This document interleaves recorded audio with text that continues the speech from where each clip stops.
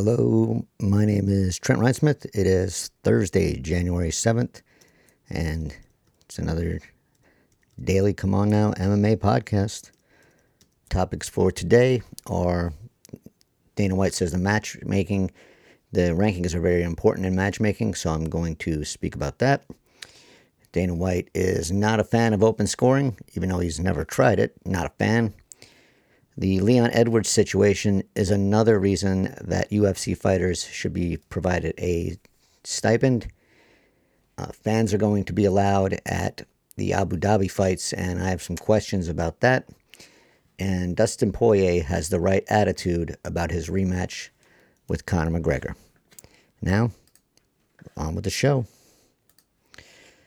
So the first thing I want to discuss is Dana White's explanation on how matchmaking works and how the rankings are important to that matchmaking and why that's a concern for me. And so this is what he had to say earlier this week on ESPN+. Obviously, the rankings are very important. We always try to stay with the rankings. I don't think that's true. And it's always awesome when you have the champion versus the number one or number one versus number two. But you've seen many times when there's a fight people want to see will make it. So there's some things that contradict each other in that sentence, but I'll ignore those. My concern is the rankings, and this is something I said that I wanted to see in 2021 for the UFC and get a little more control over its rankings and who is in the rankings. I've done a couple stories on this, some on this podcast, some for Bloody Elbow. But what it breaks down to is that the rankings team that they have is, I don't know how good it is. And I'm going to look into this a lot more now that White is spewing this kind of stuff, how important the rankings are. I went through the rankings in 2020, and there was, I think, 9 or 10 people in the pool of people that do the rankings for the UFC, the official rankings, and they either did not have a web presence or they did not have consistent coverage of mixed martial arts, specifically the UFC, which made me concerned. I asked about this, got no reply. And I know one of the people who is still listed on that rankings team has asked to be removed, they're no longer doing the rankings, but they are still listed as a part of that team. And that's a concern. Another concern I have is that there is no transparency in that rankings, in the rankings.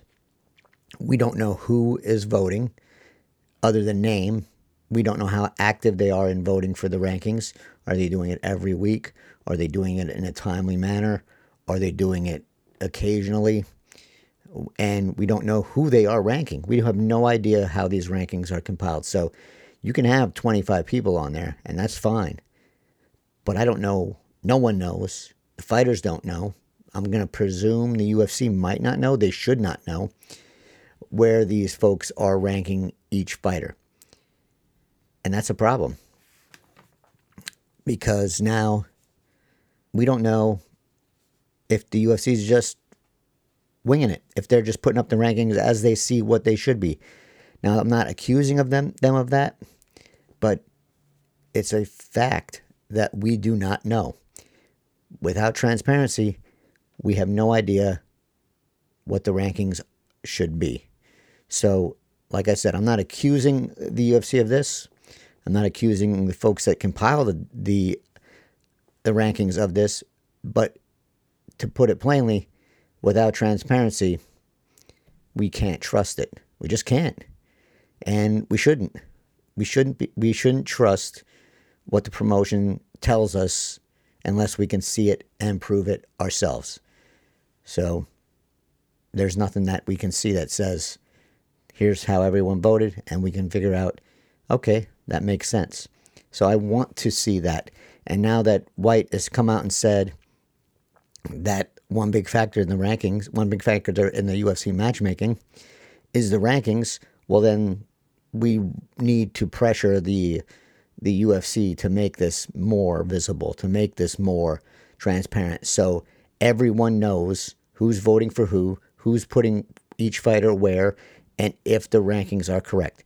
If I'm a fighter in the top 5, if I'm a fighter in the top 15, I want to know where I stand, legit, on who is voting for me and where they put me.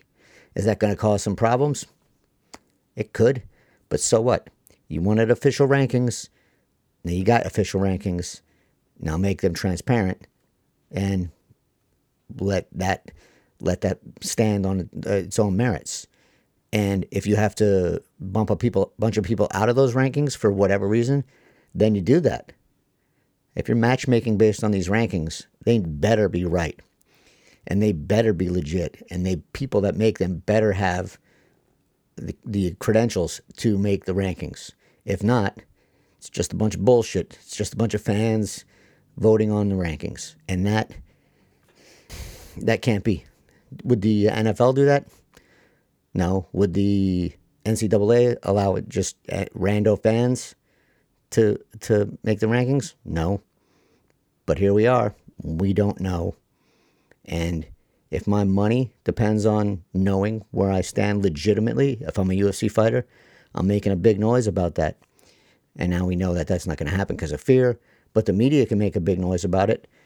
And the media, for the most part, dismisses these rankings. But now, and they should, because they, like I said, we don't know what they are and how they're compiled.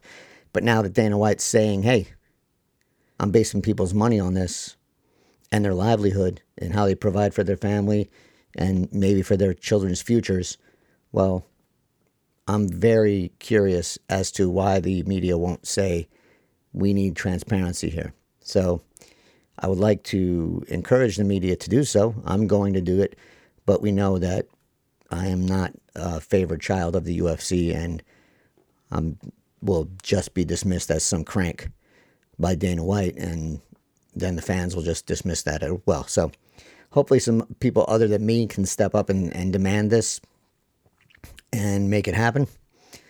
We'll see. But we know for a fact matchmaking relies on the rankings, and now it's time to make those rankings and the picks for the rankings transparent. Dana White said he does not like open scoring, and I'm not a fan of it either, but would I be willing to try it if I was running an organization? Yes, because without trying it, you don't know if it's a success or not. You don't know anything. You can have your opinion on it before you try it, but you do need to try it before you can say, all right, we tried it. Doesn't work for this, and this reason. You can have an opinion right now that says, I don't think it'll work for this, and this reason, but that's an opinion, and we know about opinions. So here's what White said. It completely takes away with the anticipation of who won the fight. If a guy knows that he's up 2 rounds and you're a professional fighter, you can absolutely stay away from a guy for an entire round and make the fight completely horrible. If you already know you've got 2 rounds in the bag, guarantee if you saw your score up there, all you have to do is stay away from the guy for the next 5 minutes. That makes for a lot of bad third rounds. It's never going to be perfect. There are always going to be fights that absolutely drive you insane and piss you off, blow your bets. There will always be all these other things that go with the fight business. At the end of the day, watching the fight and waiting for the results are fun. And let me pick this apart for a minute. So, like I already said, if you're the head of an organization, Jesus, and say this is dumb without trying it, you're pretty dumb. If it's a legit idea, and I think, like I said, I don't like it. I just don't like it. But I'm not the head of an organization. So if someone came to me and said, we should try it, I would try it. And if it worked, it worked. If it failed, it failed. But either way, I'm coming up and saying, this is why it works or this is why it doesn't work, other than some unproven opinion. And here, this is not true. If a guy knows that he's up 2 rounds and you're a professional fighter, you can absolutely stay away from a guy for an entire round, is not true. That's up to the referee. Now, if open scoring becomes the thing, you can say, hey, just like in wrestling, you're going to get a warning for a stalling, which is written in the rules of mixed martial arts, that you can hit someone with a point off if they're not engaging. That is in the rules. So you're going to get a warning, and you're going to get it quick in the in the third round for timidity, and you're going to get one warning, and then you're going to get a point. Put that, and I know we don't enforce that, but if there's open scoring, well, then it becomes something that needs to be enforced. So you get a minute, maybe 30 seconds, and you get your warning if you're not engaging. And if you engage for a second or two and then back out and don't engage, if you keep doing that, engage for a short amount and then disengage for a longer amount, well, that still means you're not engaging, especially if you're backing up the entire time. So the fact that Dana White says you can stay away from someone for 5 minutes, not if you enforce the rules, you can't. And if you're up by a point in a 3-rounder, you could be looking at a draw if you get hit with that point off. And maybe you adopt a rule that if you get hit with that point off in the third round, it's a point and a half. It's 2 points, and now you're losing. So there's rules that can be made and changed and enforced to make the open scoring a little more exciting and a little more reasonable. But what you need to do is try it. Maybe try it on a limited basis on the Contender Series. Maybe try it on a limited basis on the Ultimate Fighter, even though those fights are only 2 rounds. If you know the score in the first round, well, and that'll gauge your fighters too. That'll tell you, Dana White, who's going to go for it, even if they know they're up. Who's going to go for the finish? Isn't that what you always want to see? Someone going for it, someone going for the finish. Well, in those situations, if you see a guy backing off and he's up, knows he's up, then you don't sign him. That's another way to work that. But to just dismiss it outright, never the best idea. It makes White look stubborn. It makes him look stuck in the past. It makes him look unwilling to change. It just makes him look silly, and we all know he thinks he's the smartest guy in the room, but the smartest guy in the room sometimes takes chances and says, all right, that didn't work, or that did work, and here's why. White needs to try it, not just dismiss it, because that's just stupid. So the Leon Edwards situation, I'm already kind of steamed about it because he lost that fight to Khamzat Chimaev because Chimaev has not recovered fully from COVID-19. And that makes me worry about the future of Khamzat Chimaev and the future of when this fight can get rebooked. Now, Edwards says he wants to fight before he fights Chimaev, and I think that's the way to go for him because it's been a long while since he's had a fight. Dana White says no, he's going to wait.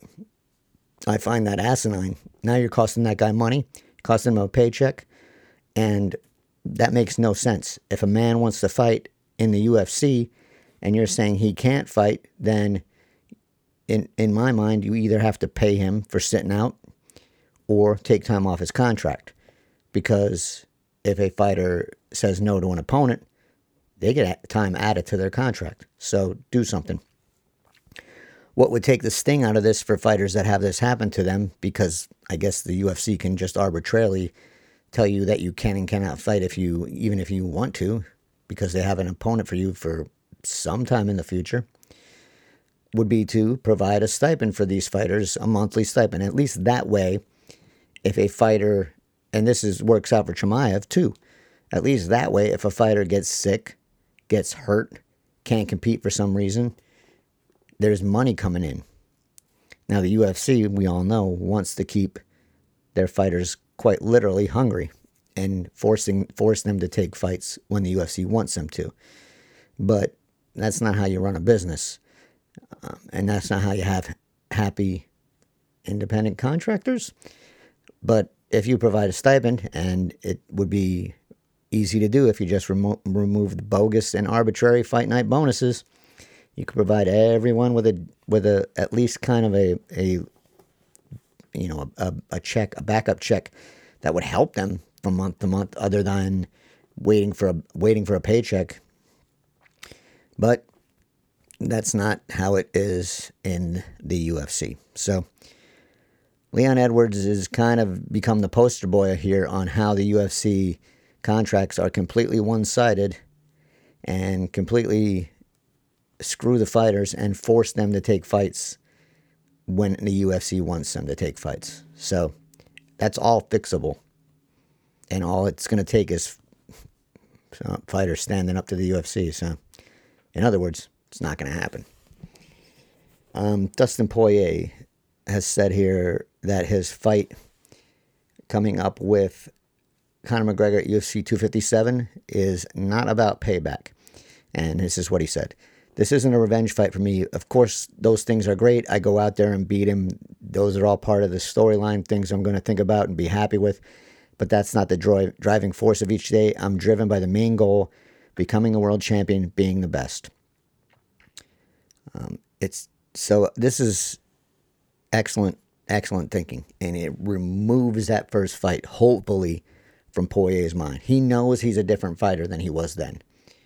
And so this isn't about, like he said, this isn't about revenge. It's about winning a fight against Conor McGregor and showing that you have improved.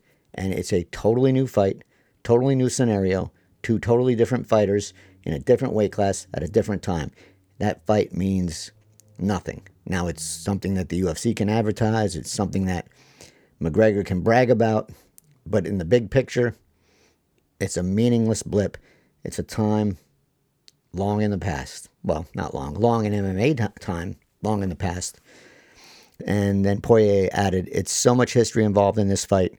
The full circle, fighting him again, now becoming the interim champ, switching weight classes. So much going into this that I know what a win does, not only for me and for my legacy, but for my family, their future financially. I know what comes with a win, and I'm ready to bear that weight at this point in my career. And, he knows, that's an example. He knows everything's different this time. Everything. And that's the proper mindset. That's the mindset Poirier has to have for this fight. And that's the mindset that's going to help him perform better against McGregor. Now, McGregor will undoubtedly bring that up. And the UFC will undoubtedly bring up that first round knockout from the initial meeting between these two. That's how you promote a fight. That's how you promote a rematch. And that's how McGregor's going to try and get into Poirier's head, which he did in the first fight. So now, if McGregor gets in his head, that's a win for McGregor. But if Poirier can stay the course with this kind of thinking, he's 100% better off than he was going into that first fight. This is, like I said, the right mindset, and I'm hoping Poirier holds on to this mindset. And I think McGregor knows as well that this is a different fight. I mean, it's clear that Poirier is a better fighter than he was then. McGregor, we haven't seen him for a year, but we know what McGregor has achieved since their first meeting. So McGregor's a different fighter too. So again, totally different fight, totally different mindset from, I'm expecting both men. And I think that is the key for Poirier. Will it help him win? I don't know. He's got a better chance of winning if he has this mindset. And that's what he needs to do. He needs to be more confident. He needs to put that other fight behind him, know that he's better, know that things are different, know that the outcome of this fight will determine a lot more than the outcome of the first fight did, and go into it fresh. So, right attitude. Will it hold for the next couple weeks? We'll find out. And with that, that's a wrap for tonight, and I will be maybe back tomorrow. I'm planning on talking about something about Anthony Johnson in depth, and maybe I'll do that tomorrow, maybe some other time over the weekend, but I plan on having an episode strictly on Anthony Johnson and his past, and that's going to come soon. So watch out for that one, I guess. And until then, everyone, stay safe.